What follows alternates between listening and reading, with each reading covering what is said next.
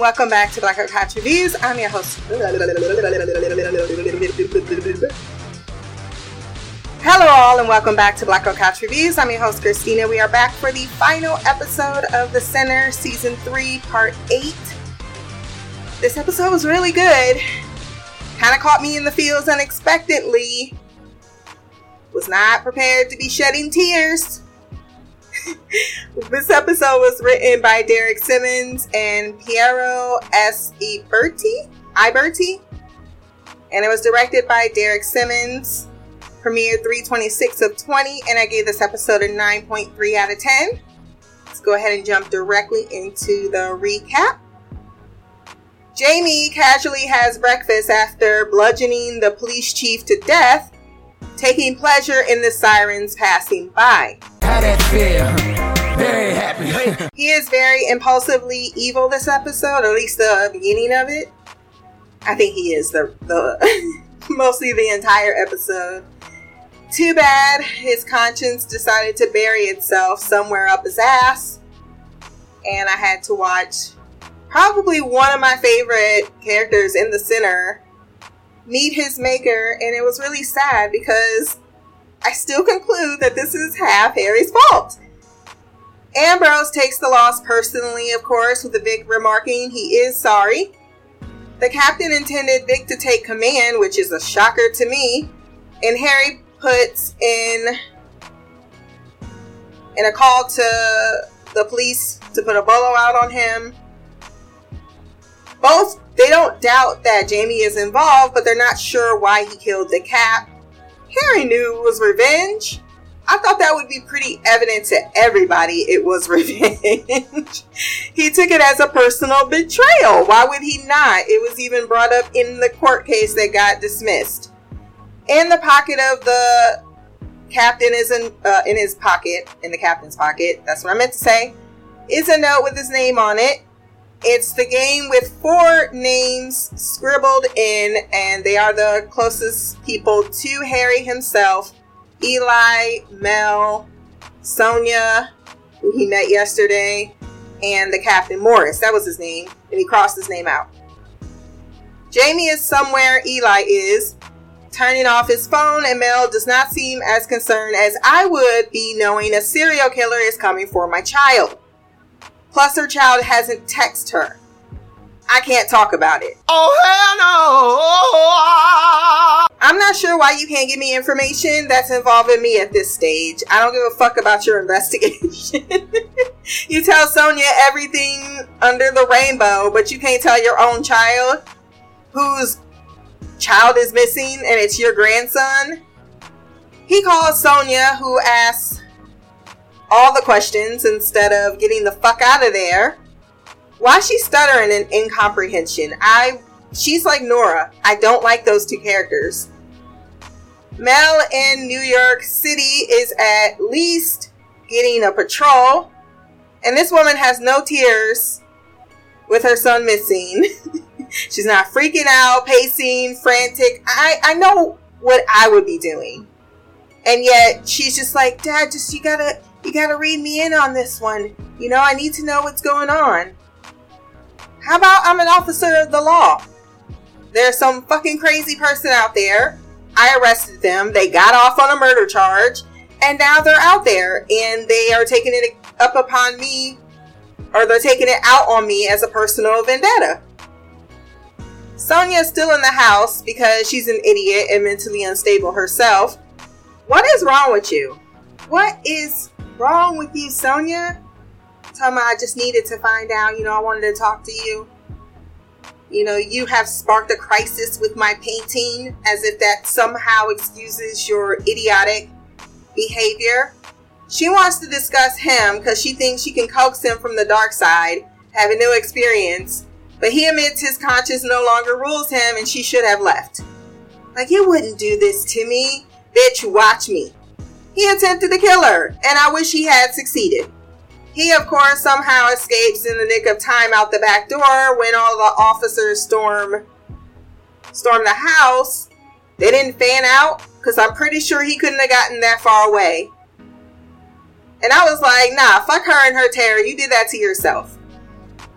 She keeps admitting at the police station to Harry that she has this compulsion to do erratic and psychotic things like survive a knife attack because she thought her white privilege would, and it kind of did.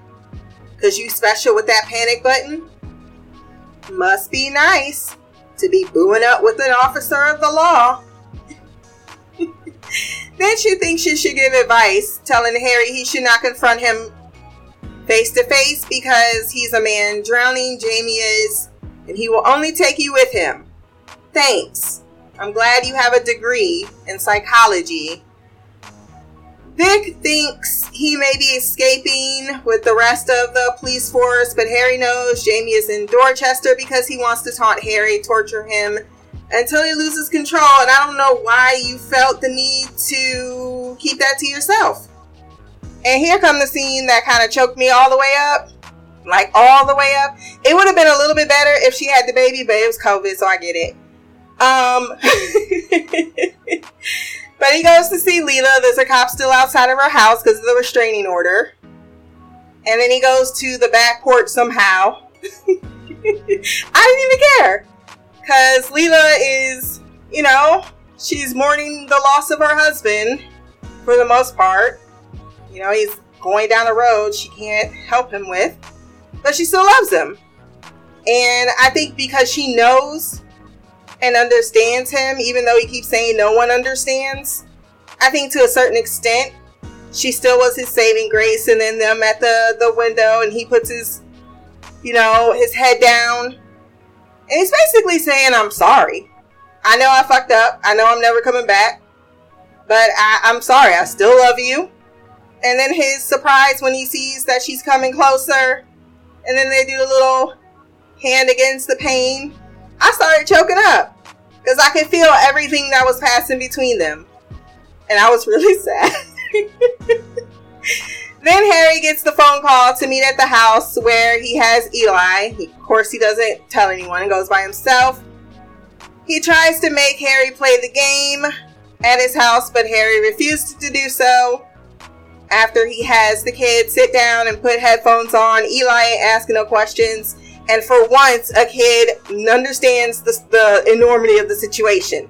This ain't time for questions. I'm just going to follow what the adults say and hope I'm okay. And Harry says, no, I'm not going to play the game. I'm not going to choose. But if you kill him, no one will understand you. You're going to be completely alone. Very telling that in this moment of panic that you have Jamie pointing the gun at Eli. Then there's a moment where he points it at himself. Like he puts the gun to his own forehead. He's so confused about what to do because he's living off of emotion right now. He's spiraled out of control. He's angry. He's betrayed. He's mentally unwell. And he's also depressive. And he thinks that the only way is Nick's way now that everything else has fallen apart in his life. Like he told Sonia, go back to what family? Go back to Harry who fucking betrayed me? Like the only person that could understand me and could have helped me did it in a way that wasn't very helpful. And I get what he was saying back and forth, like you went to the edge and then you just went back to real life. Like, wow. Yes, that's your job. Yes, I understand why you did it on my end. But to someone who's already that close to the edge, pushing them closer and then leaving them to dangle there, that's fucked up. Harry gets shot, but Eli gets away. I'm not saying Jamie's actions aren't fucked up too. Let's just make that clear. I'm not excusing Jamie's behavior. I'm saying it escalated to a point that I believe was precipitated by Harry's insistence that he was going to hurt someone else, and maybe less of an understanding of, and working with someone else too. Like there is a part that he just needed to understand what this thing was. He had to get to the bottom of it, the end of it. He was curious about it, and thus I still think that it pushed Jamie way further than maybe it needed to go. And I am by no means, exonerating Jamie and his actions. I'm sure the Morris guy had a family that's going to be missing him. He's out playing golf. All I'm saying is you had an opportunity to get him some psychological help and you was in the room playing with the doctor. And I don't think that was a good idea. Harry gets shot, but Eli gets away. Jamie catches up with Harry in the woods, but doesn't shoot him, just beats him with a branch, trying to elicit a reaction, an understanding. He says he wants him to push him to that same edge that he is at, but I feel like he succeeded. Back to his home, Harry retrieves the gun in his safe, and when Jamie returns, he relinquishes his weapon, tells him to get away from it. He does. The game is up, despite earlier with Sonia saying that he's not a good, or he is a good person, and he saying, no, I'm not a good person. I've killed 3 people. You can come back from this. I think all of that was to say that if you choose, there is a way to possibly come back from that. There's a way to find some atonement. And that is what upsets me, because Harry robs him of that. In a moment of, his own impulsive reaction, actually. So, after he tells him, look, you have to come to terms with this thing inside of you. And if it's not him, it's going to be someone else that pushes you to this point, and you're not going to be able to retrieve back into your cave. And just when he's saying the next one and the next one, Harry just shoots him. Bitch, what the fuck? What the fuck? I don't care how many movies we've seen. I don't care if you felt this was justified. It's for an officer of the law. This was murder. Point blank, this was murder. He had no weapon. He wasn't attacking him. He was standing there. He should have called for backup. He should not have shot him. Then the whole next scene just fucked me up with Matt Bomer's Emmy-winning acting. There's like 12 trucks outside, and they're all just so ridiculously noisy as they're parking. I'm like, y'all wonder why you get pulled over by the police. Fix your fucking muffler. Anyhow, Harry had to watch that very damaged man-child die, who has a son, who was terrified. He even said, you didn't have to shoot me. While I heartily agree that's kind of your fault for putting yourself in that situation. So I go back both ways. I know that what Harry did was murder, and I know that Jamie can't act like being shot is not something he was, or being murdered or killed. Whatever the case may be, that's something you were courting, sir. But the fact that both men acted impulsively and had very life-altering consequences, I think is something of note. He was bleeding so much, and he let him bleed for, he just went outside. Well, he had to call the ambulance. Then he came back in. He had to be asked. He just sat down. The ambulance is on its way, but he couldn't face what he did. There was nothing but shame in Harry's whole demeanor. He stares at the dying man's imprint on his hand. I saw that body bag and I wailed. They ask you how you are, you just have to say that you're fine when you're not really fine, but you just can't get into it because they would never understand. That whole scene between him and Harry, I was wailing too. Tears were coming down my eyeballs. Because he had to look that man in the eye and comfort him as he died, and you the one that killed him. Some fucked up shit. That's probably what Nick was doing.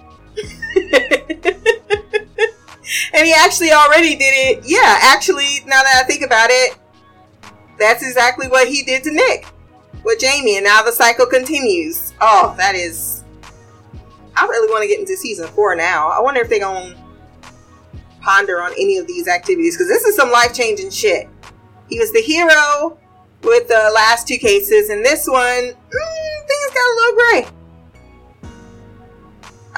Eli and Mel are fine. They're going to meet him at the hospital, but Harry won't accept the job well done that Vic tells him he did. He says, no, I made a mistake, but Vic's like, yeah, no one's going to care. And that's absolutely true. No one's going to care. He took your children, you did what you had to do. But in reality, Kind of that immorality part. Said once you unleash the beast, this is meaning Harry's gonna be a lot more breaking the law. We leave our episode with Sonia and Harry. He is getting better. He's on crutches. He still gets to go to work. Sonia is deciding to help the widow. And then she asks how was Jamie in the end, because she can't stop thinking about him. And he says scared and then begins to cry. And that's how we end the episode. And this season. Still much better than the last season. And just kind of sad, you know? That Jamie never got the help or the understanding that he actually needed. And I think at some point he might have gotten that. And it's just really sad that he did not. Season 4 will not be on the calendar until it drops on Netflix. So when it does pop back on, definitely check my social media for that posting. If you want to leave a comment, definitely do so below on this podcast. My social media will be there as well. Remember to like, share, subscribe. And until the next time, peace, hair grease, and black on magic.